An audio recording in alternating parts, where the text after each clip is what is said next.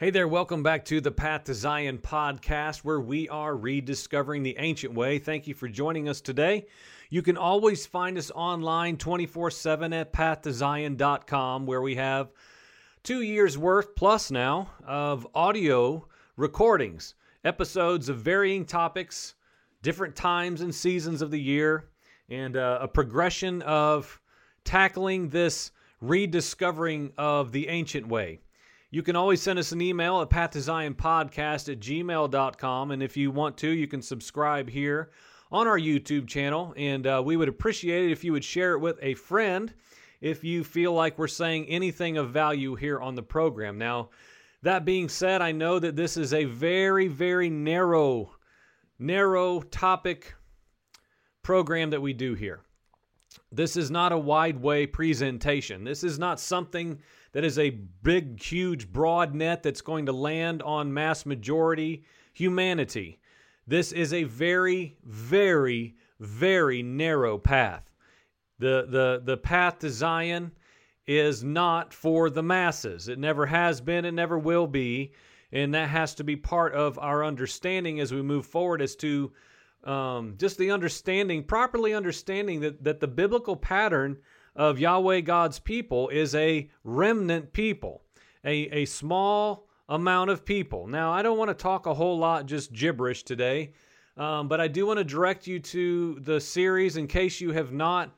We have people come on and are not familiar with things we've done in the past. Now, there is a 13-part series, video series, that was just concluded about, 5 or 6 days ago, where we examined, the name of the series was Inhabitants Who Are Meant to Sojourn, a call to come out. And what we looked at is a biblical pattern that I believe is found in Genesis chapter 26 of Isaiah, of Isaac rather. Isaiah's, I'm pretty sure he's not in Genesis, but Isaac, however, is, and he goes and he redigs the wells of his father. And we talked about that principle of becoming a sojourner in a land that we have inhabited.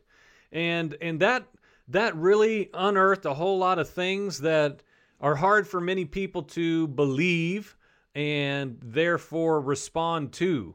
We're getting some feedback, some good, some bad. Bad, good. We want to just trivialize everything and dumb it down. We have people who are receiving it, who are saying, you know what, brother, I don't like that at all. I don't like hearing that. It offends me. It confronts my beliefs, my doctrines. It literally confronts my entire identity as a human being.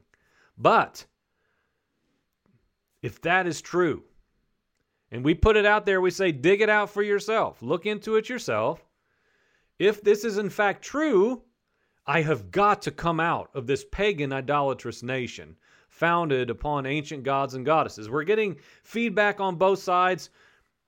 It's not 50-50, but we're choosing to follow what Yahweh is revealing in people's hearts and lives. Now, many people I send this to, no response, nothing to say. It's interesting to me how we talk about our verbiage as the brotherhood and the beautiful body of Messiah interacting with one another, but then when something's presented to one individual, well, you better do what we told you. And then the other individual gives something to another, no response. Or a response that says, whoa, hey, don't be telling me what to do. Don't be telling me how it is. It's very interesting, the touchiness of these subjects, and it reveals at the heart, and then we're going to get in today. It reveals the idolatry that it is, because when idolatry is exposed in our hearts, we only have two options, friends. We only have two options when idolatry is illuminated in our own hearts. You leave it and you hate it, or you remain in it and you love it to the end. You've got two options now. It's very simplified in that sense. If in fact it's brought to your awareness, it is added to your understanding, it is exposed for what it is, and you give yourself to it in faith, saying, Father, if this is true, I am willing to put all of it out on the table and burn it up in an inferno of flames, because I will not have idolatry in my heart and in my life. And so we have two options before us. Now, this is interesting because in a gathering I was in yesterday, for at least the second week in a row, maybe the third, I was thinking about Daniel. One brother was doing a teaching 2 weeks ago, and he talked about the edict, the decree that was made against Daniel and Daniel's response to it. Now, he was talking about a whole number of things, but briefly touched on this stuff with Isaac. Or here I am again, getting names wrong, with Daniel. I talked about Isaac for so long. And in our home, in just our own Bible time, in our house, of just casual conversation as we're playing a game or sitting at the dinner table, we'll talk about Daniel. And again, yesterday morning in a gathering, I had an opportunity to briefly share, and I just was hung up on Daniel, specifically chapter 6 in Daniel. Now, Daniel chapter 6 is very infamous, right? It is an age-old Sunday school fable. Every one of us who grew up in church, we see the felt board with little Daniel, and he's, not little, but, Daniel's thrown into the lion's den, and he's surrounded by the wild beasts that are encircling him, and, however you remember that. But he was saved. He was fine. Miracle. And I'm not saying that those things aren't true, but let's today look at a few more deeper things within this account. In Daniel chapter 6, for our good. It's applicable to today. Now, I'm not going to talk about politics. I'm not going to talk about the Christian, patriotic, evangelical, American machine agenda. I'm not going to do that today. I'm not riding that bus today. And it feels quite nice.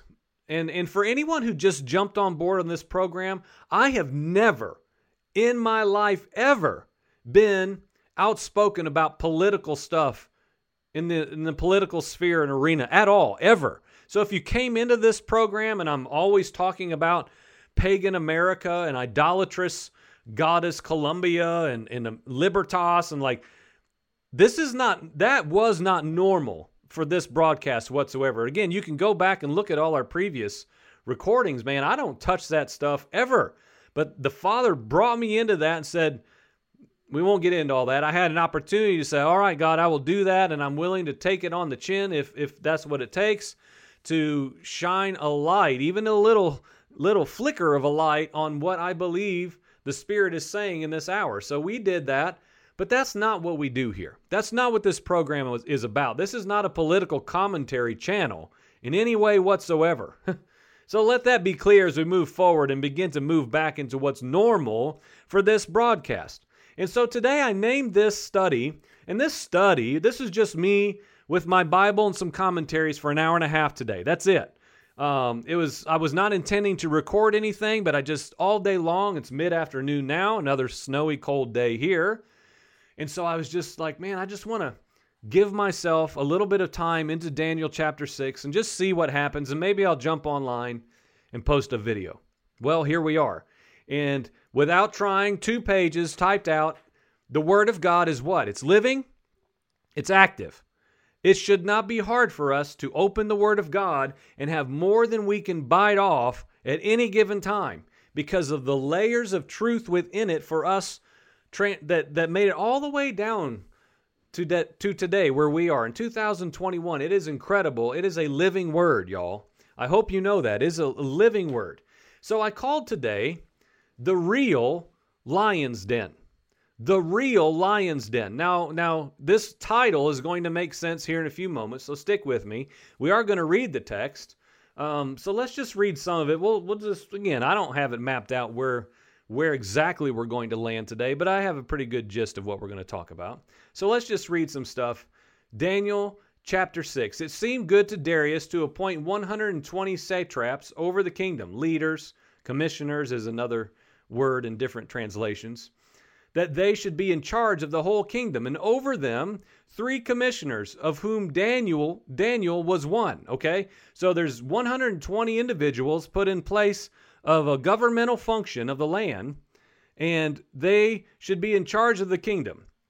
Over these 3 commissioners, and Daniel was one. Okay, so Daniel was a man of rightful reputation. He was a recognized man, okay?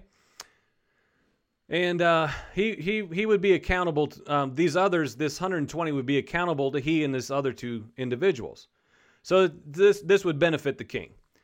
Verse 3, then this Daniel began distinguishing himself among these commissioners and satraps because he possessed an extraordinary spirit, and the king planned to appoint him over the entire kingdom.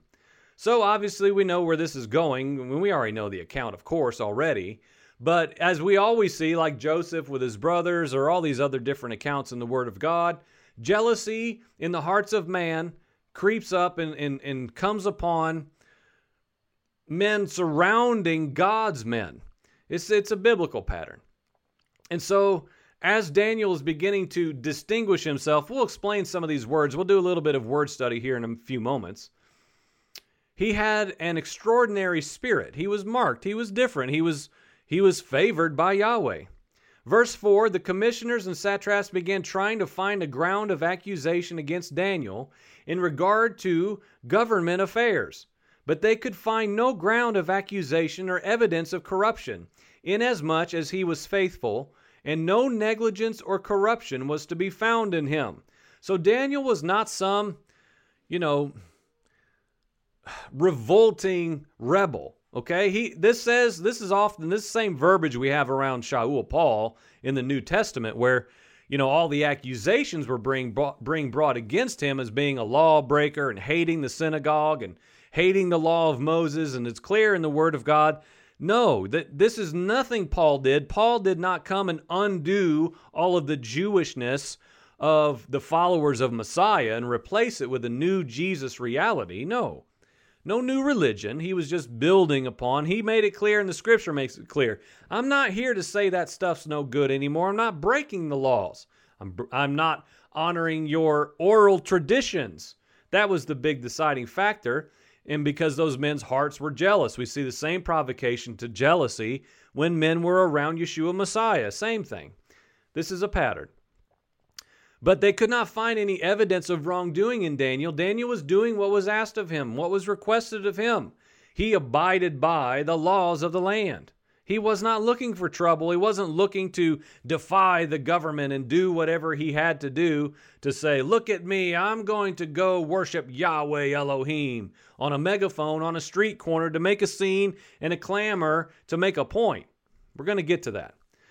So they continue in verse 5. These men said, we shall not find any ground of accusation against Daniel unless we find it against him with regard to the law of his God. So these men came by agreement in verse 6 to the king, and they spoke to him as follows. King Darius, live, I'm sure it was like this. Oh, King Darius, live forever, O mighty, great, exalted one. And so they challenge him, consult together, and they challenge the king to establish a statute, I'm paraphrasing for the sake of time, and enforce an injunction that anyone who makes a petition to any god or man besides the king, for 30 days they shall be cast into the lion's den. Now we know how this goes. And so King Darius in verse 9 signs the document, this injunction. Now verse 10 is where it gets interesting. Daniel comes back onto the scene after stepping out for 2 or 3 verses. And it says, when Daniel knew that the document was signed, he entered his house. Now, in his roof chamber, he had windows open towards Jerusalem, and he continued kneeling on his knees 3 times a day, praying and giving thanks before his God as he had been doing previously, because it's what he had always been doing previously, some texts would say. Let's just stop for a moment and talk about a few things. Okay? We're going to talk about some different translations, some different wordings, and different just verbiage. Verbiage is key in the Word of God. We have to know what we're reading. We've got to take our time. We've got to stop in this age of just reading every 10 words and getting the gist of a story. If we're not careful, we'll do that with the eternal written scriptures as well. But Daniel's accusers in verse 4, it's translated another way to say this. The other chiefs and viceroys, or commissioners, satraps that we just read, and another version says presidents and princes. They tried to find a cause for complaint against Daniel in regard to how he performed his governing duties, but they could find nothing to complain about. Not one single instance of negligence or faulty administration could be found. So they go on to say, we're not going to find any cause for complaint against this Daniel unless we find something against him in regard to the law of his God. So they then descended on the king. They went to him to talk to him. Now, it bears mentioning that, again, let's talk about a little bit of word study here. That when these men assembled together before the king, I don't have time to get all these verses specific. This text is easy to read. We're talking one chapter. Or another version might say they came by agreement. So these men assembled together in agreement to approach the king to formulate this decree against Daniel, who was serving openly Yahweh Elohim. They assembled in a very clear way. Now, we're not going to worry about saying the exact Hebrew word here, but we're gonna get the gist of it here. Because this is what assembled together or came by agreement meant in this verse. To gather in a tumultuous throng, to show tumultuousness, and to come thronging. Now I don't know if I've ever said the word thronging, but to gather together in a tumultuous throng. These men were coming together agitated, tumultuous, ready to get Daniel. Now why? Again, let's go back. They're jealous. They don't like what they see. They don't like how Daniel is being exalted in the ranks above them and moving into a place of authority directly under the king himself. They don't like that. So it assembles them together, and they agree upon this, and that is what fueled them to go before the king to institute this decree. These men were malicious and bent on catching Daniel in the act of worshiping Yahweh. Why?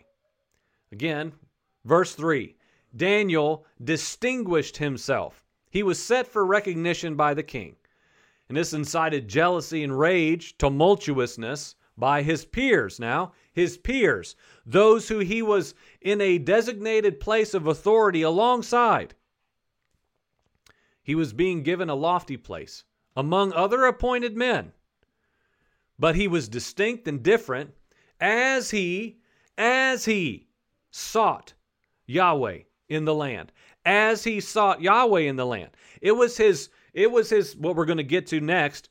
It was what he did day after day after day after day that provided him a place of elevation, a place of function, a place of what? Being distinguished, set apart. He was exalted rightly, not because, look who I am, I love you, king, I'm going to do this and make this stance and make this big, boastful, declaration of my greatness. He was a man who did what he was supposed to do day by day by day, which is what we're going to look at very next here. And we're going to start to establish this point of why I called this short message here today, the real lion's den. We know Daniel in the lion's den. We know the account. But what was the real lion's den? His peers. Daniel's peers were more of a lion's den than the lion's den. That's kind of the coolness of this verse, and what I feel like the Father's highlighting in this for us to just add to our lives for reasons we may not yet understand. I have a reason to believe why the Father brought me to this today, but it may be different for you. His peers were the real lion's den. Those who were plotting against him were the real lion's den. Verse 24. Well, how do I arrive at that? What are you talking about, Joel? Now, during the gathering I was in yesterday morning, during a prayer time, I was in Daniel 6, and so I became in Daniel 6, and I just began to read it. And I just began to ask the Father, what are you saying, and why do you keep bringing me back here? Especially in a corporate gathering. Why do you keep bringing me here in the midst of the assembly? I don't understand, but I want to find my place and accomplish the function you have me to be and to accomplish. And so in verse 24 specifically, I want to go from now. And then we'll go back. We know the middle section. We'll touch on that. Well, we know what happened, right? Surely. You know what happened, right? And if you don't, I'm not trying to make you feel silly, but I feel like everyone who would listen to this broadcast know that the king keeps to his decree, throws Daniel in the lion's den, and Daniel is spared. He's delivered. Nothing happens to him. There's not a tear on his clothes or a blood-stained garment. He's fine, and he's delivered, and the king goes, and hopefully, the king is hoping he's fine. And the king calls out, "Oh, Daniel, has your God delivered you?" And of course, Daniel says, "Yes, I'm fine." He pulls him out. Okay, so let's go to verse 24. And there's so many points, but we're going to have to wrap this up here. The king then gave orders after Daniel's taken out of the den, and no injury was found on him because he had trusted in his God, is the end of verse 23. The king gave orders, and they brought those men who had maliciously accused Daniel. And they cast them, now this is hard, their children, and even their wives into the lion's den, and they had not reached the bottom of the den before the lions overpowered them and crushed all of their bones. Is that harsh? You'd better believe it. It's hard. It's hard judgment. Admittedly so. And anybody just reads that casual, you didn't hear that in third grade Sunday school, did you? It hurts, man. Judgment's hard, y'all. Vengeance is mine, says the Lord, okay? When he executes judgment, wrath, and vengeance, man, you better get out of the way and hope it's not coming for you. But this word is what jumped out at me in verse 24. These men who had maliciously accused Daniel. And that's what led me to title this today, The Real Lion's Den, because when you do a word study into this, it'll stand out to you as well, I would assume. Those who had maliciously accused Daniel, they are translated as being ones who were to eat, devour, and to eat as beasts the pieces. Okay? So, just think about that for a minute, okay? I pray the Father helps this to be clear, because it's clear in my mind. I'm not sure how to word it exactly. We get all caught up in the story of the actual animals, the lions. And that is miraculous, of course. My goodness, that was an ancient way of terminating people's lives. Death by lions. Horrific. I can't even imagine. The fact that people would be a part of that is appalling, of course. It's horrible. But I've never really heard anyone talk about this word, those who had maliciously accused, from a rightful definition of what that means, which is to eat and devour the pieces of. So these men sought to do what now this is kind of deep, I think. Now these men, in their divisive ways and in their ways of just responding to jealousy and darkness in their own hearts, they devised a plan for Daniel, the servant of the Most High God, Yahweh Elohim, to be devoured by animals, lions. Devoured. Torn to pieces now. And in that decision of them formulating that document for him to be caught in the act of serving Yahweh Elohim openly in his home, they themselves ended up being devoured by what they devised. Why? Because that was who they were and what they were doing. So to me, the real lion's den were the individuals, the men that had prepared this plan to thwart Yahweh God's man by eating, devouring, and eating the pieces of him in jealousy. Now, why are we talking about this? Well, let's do this. Let's look at some attributes of Daniel's life, and let's compare ourselves with him.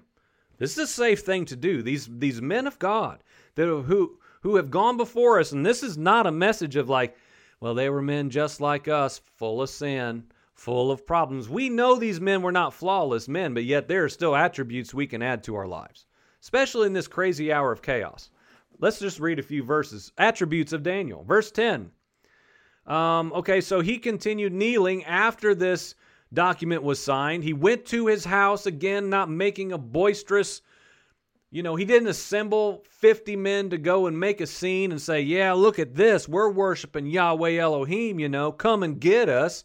He went to his house. This would implicate that he went by himself into his house, closed his door, went up these steps in his roof chamber, had his windows open so he could have been heard, but not open so that he could be heard.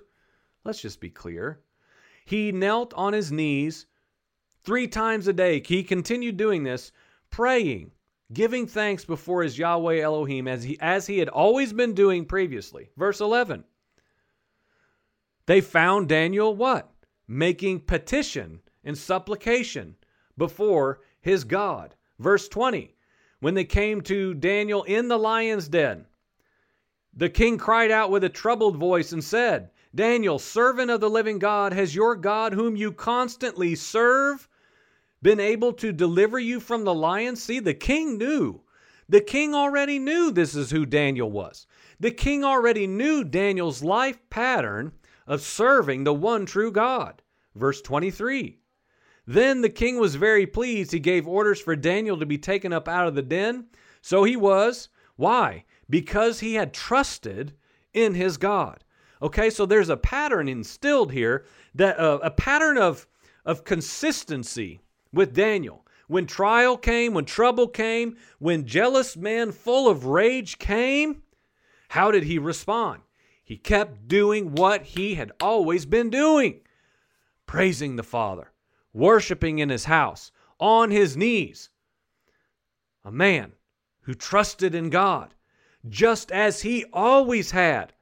He didn't start trusting in God when he heard he was going into the den of lions. He just kept doing what he was always doing. He trusted in God when the decree came out. Why? Look, man, y'all make all the laws you want. I'm going to be up in my house praising the Father, and if you tell me I can't, so be it. I'm going to do it anyway. And I will interject. People keep telling me, very few individuals tell me, I hope you like it now, because you're going to wish in days, months, weeks, years ahead that you could have the right to worship like you had today. Friends, you can't take my right to worship away. You can't. Are we serious? I don't want to get too emotional with this, but do we know what these men endured following the one true God? Could they be silenced? Could they be stifled by a law, an edict, or a piece of paper saying from a government official that you cannot worship Yahweh Elohim? Seriously. It's ridiculous that people want to throw that at me or any other individual. I even lost my place. That somehow if the United States of America makes a stinking decree that says I can't worship Yahweh Elohim, that somehow I have to stop. It's foolishness. I would actually say maybe we'll actually start doing it because it'll actually cost us something. Instead of sitting here now in our cozy houses with freedom and luxury to do whatever we want. Maybe the true worshipers would arise when true worship will cost us our very lives. How about that for something to chew on, a little different angle? So, we see Daniel's life, patterns, and attributes. If our lives, and this is something I want to be clear as we move towards an end. If our lives have been like Daniel, if we've been, as this quotes him as being a servant of the living God, if we have been trusting in God, if we have been going into our home and fasting and praying and lifting up praises to Yahweh Elohim, let us keep doing that. Let us continue doing that. If we've been doing that, that's something good to continue doing as we move forward. Psalm 56, in Yahweh I will praise his word. In Yahweh I have put my trust. I will not fear what mortal man can do to me. Again, the real lion's den is not all this peripheral nonsense that's going to happen if your liberties get taken away. You can't go to the grocery store. You can't go here. You can't go there. The problem is going to be the malicious men, guided, moved by principalities and powers. And friends, I'm just going to be honest. That may not be the bad guy boogeyman you think it's going to be. You hear what I'm saying? It might be your brother. It might be your neighbor. It might be your leader. It might be any one of anyone we could put on a lineup and say, good guy, bad guy, good guy. Friends, we don't have a clue. It could be me. We don't have a clue or a guarantee of anything unless we are men like Daniel who continue to seek the face of Yahweh Elohim just like we've been doing. Not distracted, not sidetracked. Look, y'all make all the documents you want. You put whoever you want in the presidential White House. You put whatever you want on a constitutional amendment. You go right ahead, brothers. Have a good time. I'm going up to my rooftop to worship Yahweh Elohim like I've been doing every day. I'm set. I'm secure. It's a pattern of our lives. It could be a pattern for us now. Don't worry about the lion's den. Don't worry about the men. Don't be worried about the enemies that plot against us and the bad guy boogeyman that I just referenced that's behind every corner right now. And all the Christian patriots know the secrets. Please. Duped, man. Deceived. Played. Don't be so fascinated with identifying who the enemy is in the hour. It might be us. It might be we ourselves, our worst enemies. If we're not careful, we need to lift our eyes. God is looking for a people who will surrender to whatever comes from His sovereign hand. Do you hear what I'm saying? Man, people of this hour, Christian, patriotic Americans, they hate saying, you know what?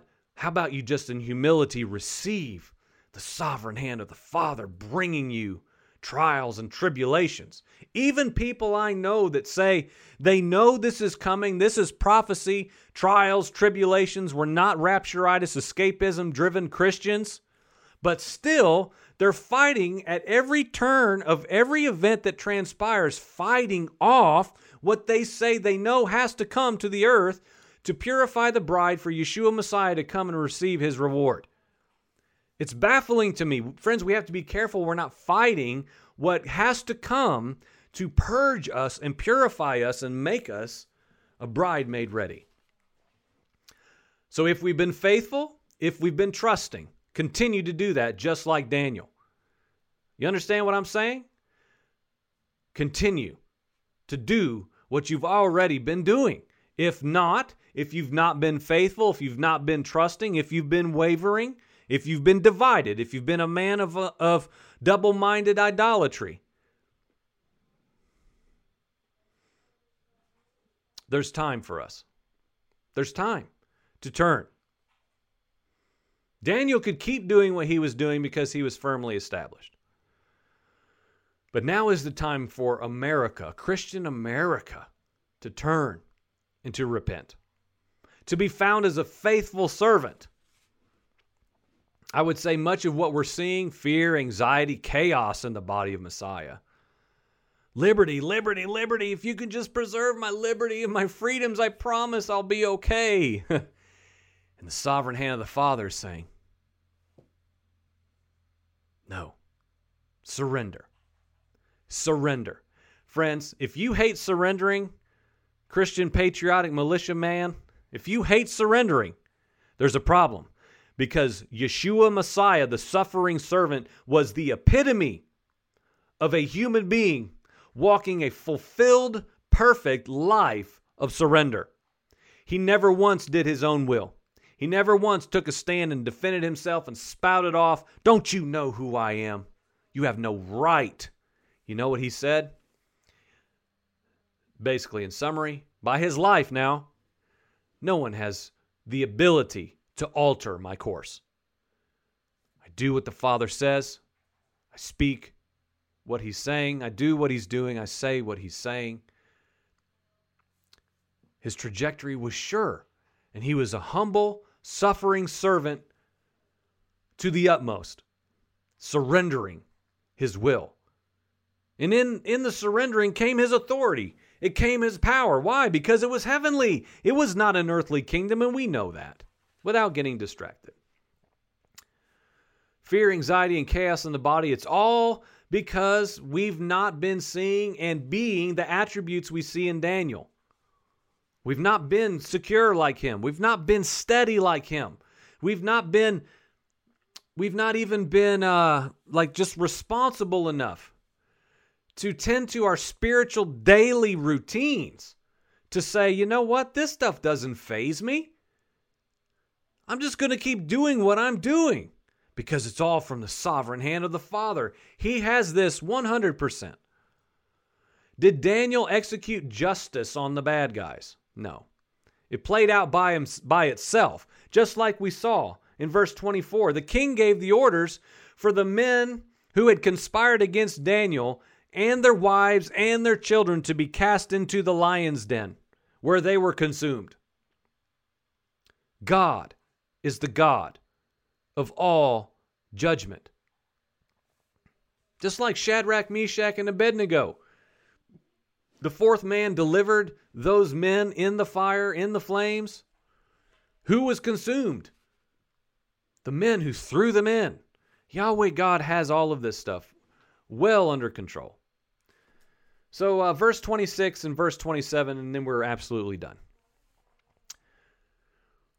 The Father is capable. Verse 26, now this is the word of the king, and this is the culmination of every single thing, hopefully, in our lives, as we talk about the real lion's den. The king said this. He wrote this to all peoples, nations, and men of every language who are living in the land.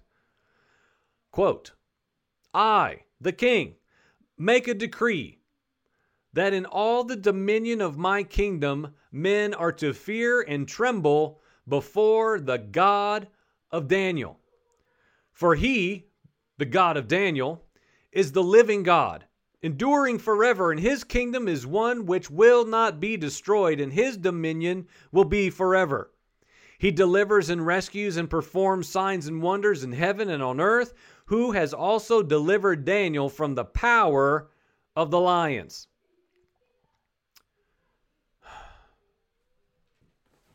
If in this hour now, fast forward to today, it's January, midway through January 2021, all these rumors of just brother hating brother, wars, rumors of wars, the birth pangs are going to increase. We know that. Don't fight it anymore. Stop fighting. Golly. You want to fight something?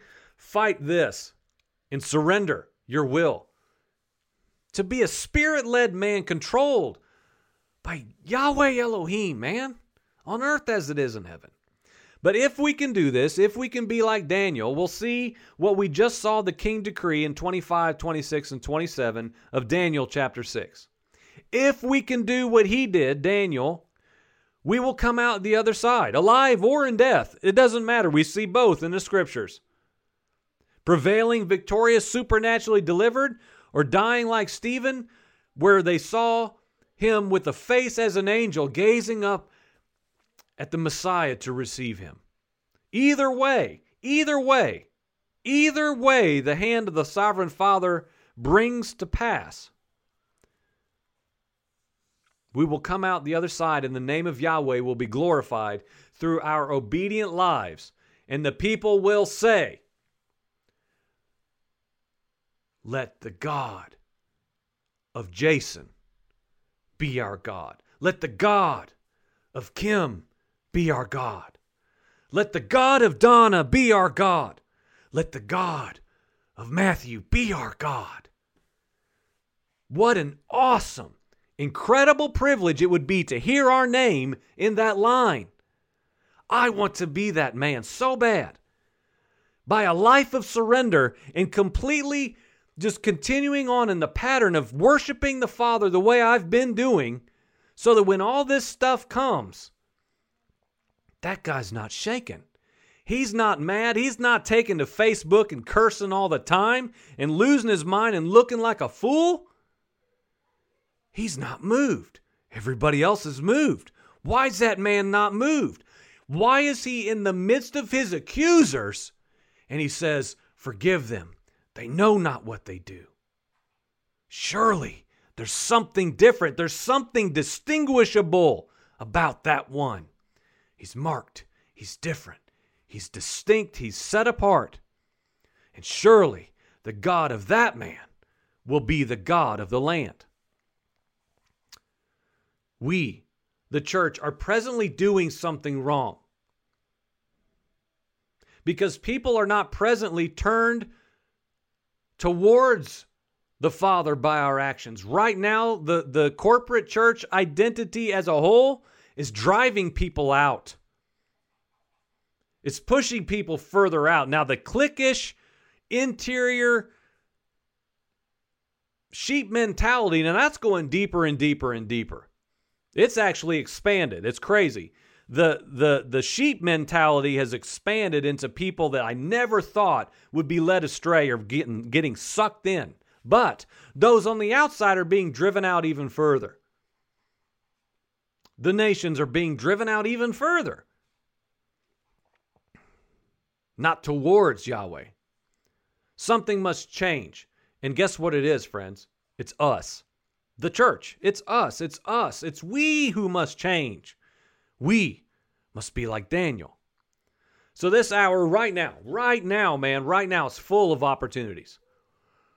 The goal of our lives should be to do whatever we need to do to embrace what the Father leads us to. Just like Daniel now. To respond as he desires and give every opportunity to point all people involved to declare the God of that man, the God of that woman, the God of that child will be the God of the land because he has made himself known through that individual. Even when he's in the lion's den, among men and among beasts, because, friends, sometimes those two are synonymous. Let us not be surprised by that. It's a biblical pattern clearly seen in Daniel chapter 6. Thank you for watching today. You've been listening to and watching the Path to Zion podcast. We're rediscovering the ancient way here. Find our audio broadcasts at pathtozion.com. Like, share, subscribe to this channel here on YouTube if you would. This message is hard and good. That's what the Word of God is. Reach out to us if you have questions, concerns, challenges. I've gotten some stuff this week, except I don't get it privately. I only get people's criticism in public. Isn't that interesting? Heretic. Pseudo-messianic something. I don't even know what these words mean. Nobody takes the time and really wants to explain. Just want to argue. Or just want to say something on a computer because it's easy to say and then log off anonymously and nobody even knows who you are. It's the beauty of modern technology. Nonetheless, we're enduring. We're not shaken. We're not moved. We want to be like Daniel. We want to be ultimately like Yeshua Messiah. So send us an email. Good, bad, indifferent. It's fine. PathToZionPodcast@gmail.com is the way to do it. Thank you for watching. This is the Path to Zion podcast. Amen.